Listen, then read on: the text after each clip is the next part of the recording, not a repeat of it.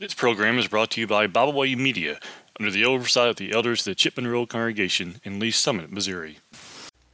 Hello, ladies, and welcome back to Contending for the Crown. I hope you are having a wonderful day. Sometimes, if we have been Christians for many years, we may begin to get comfortable in our faith and not realize that we are beginning to struggle. Today, I want to take a moment and talk about the advantages there are to remember what it was like in the beginning when you first obeyed the gospel. In Hebrews chapter 10, verses 32 through 39, the writer of Hebrews is talking about this very thing to the Christians who were thinking about returning to Judaism because of the immense persecution they were going through. He gives them 3 encouragements to recall in verses 32 through 34, and later 3 admonitions in verses 35 through 39. First, let's look at the 3 encouragements. Remember the zeal for enlightenment. When you first became a Christian, there was a great excitement, no doubt. We all felt that wonderful feeling and couldn't wait to share it with others.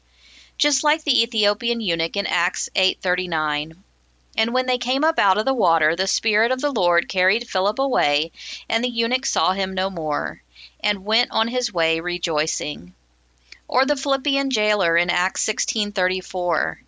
Then he brought them up into his house and set food before them, and he rejoiced along with his entire household that he had believed in God. His word must mean everything. God's word should be at the center of our lives. Psalm 119:20. My soul is consumed with longing for your rules at all times. Psalm 63:1. O God, you are my God, earnestly I seek you. My soul thirsts for you, my flesh faints for you, as in a dry and weary land where there is no water.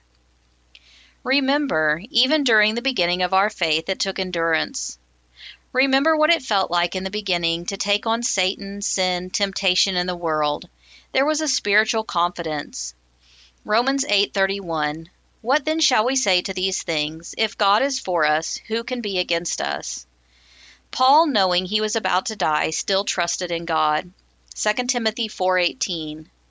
The Lord will rescue me from every evil deed and bring me safely into his heavenly kingdom. To him be the glory forever and ever. Amen. 1 Peter 5:8 through 10. Be sober-minded, be watchful. Your adversary, the devil, prowls around like a roaring lion, seeking someone to devour. Resist him, firm in your faith, knowing that the same kinds of suffering are being experienced by your brotherhood throughout the world. And after you have suffered a little while, the God of all grace, who has called you to his eternal glory in Christ, will himself restore, confirm, strengthen, and establish you. And remember how you were involved in the beginning. When we strengthen others who are struggling in their faith, it also strengthens us. Galatians 6:1 and 2. Brothers, if anyone is caught in any transgression, you who are spiritual should restore him in a spirit of gentleness.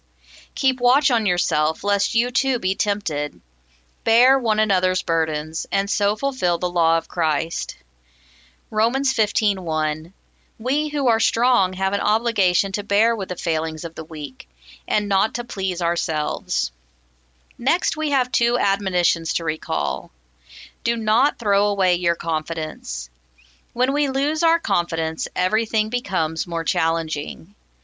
The word throw away here was associated with a soldier who had his shield, and once he saw his enemy, threw his shield away and ran. Don't throw away your shield of confidence. Confidence has a great reward. If we stand firm in the armor of God, we will always be on the winning side. Do not draw back or shrink back. The word draw back or shrink back is a nautical term used to describe one who sees a storm coming, draws the sails back, and just gives up to let the ship sink. Hebrews 10:39. But we are not of those who shrink back and are destroyed, but of those who have faith and preserve their souls. Let's not be found guilty of giving up our confidence or giving up on God. Take time to remember what it was like for you when you first obeyed the gospel and renew those habits in your walk with God again. Thank you for joining me today. I hope you have enjoyed the lesson. Have a great week, and until next time, remember to always and in every way be contending for the crown. We thank you for listening today. We hope you enjoyed this program. You can find out more about Byway Media by visiting our website, bywaymedia.org. You can find all of our podcasts on all major podcast platforms. As always, we thank you for listening.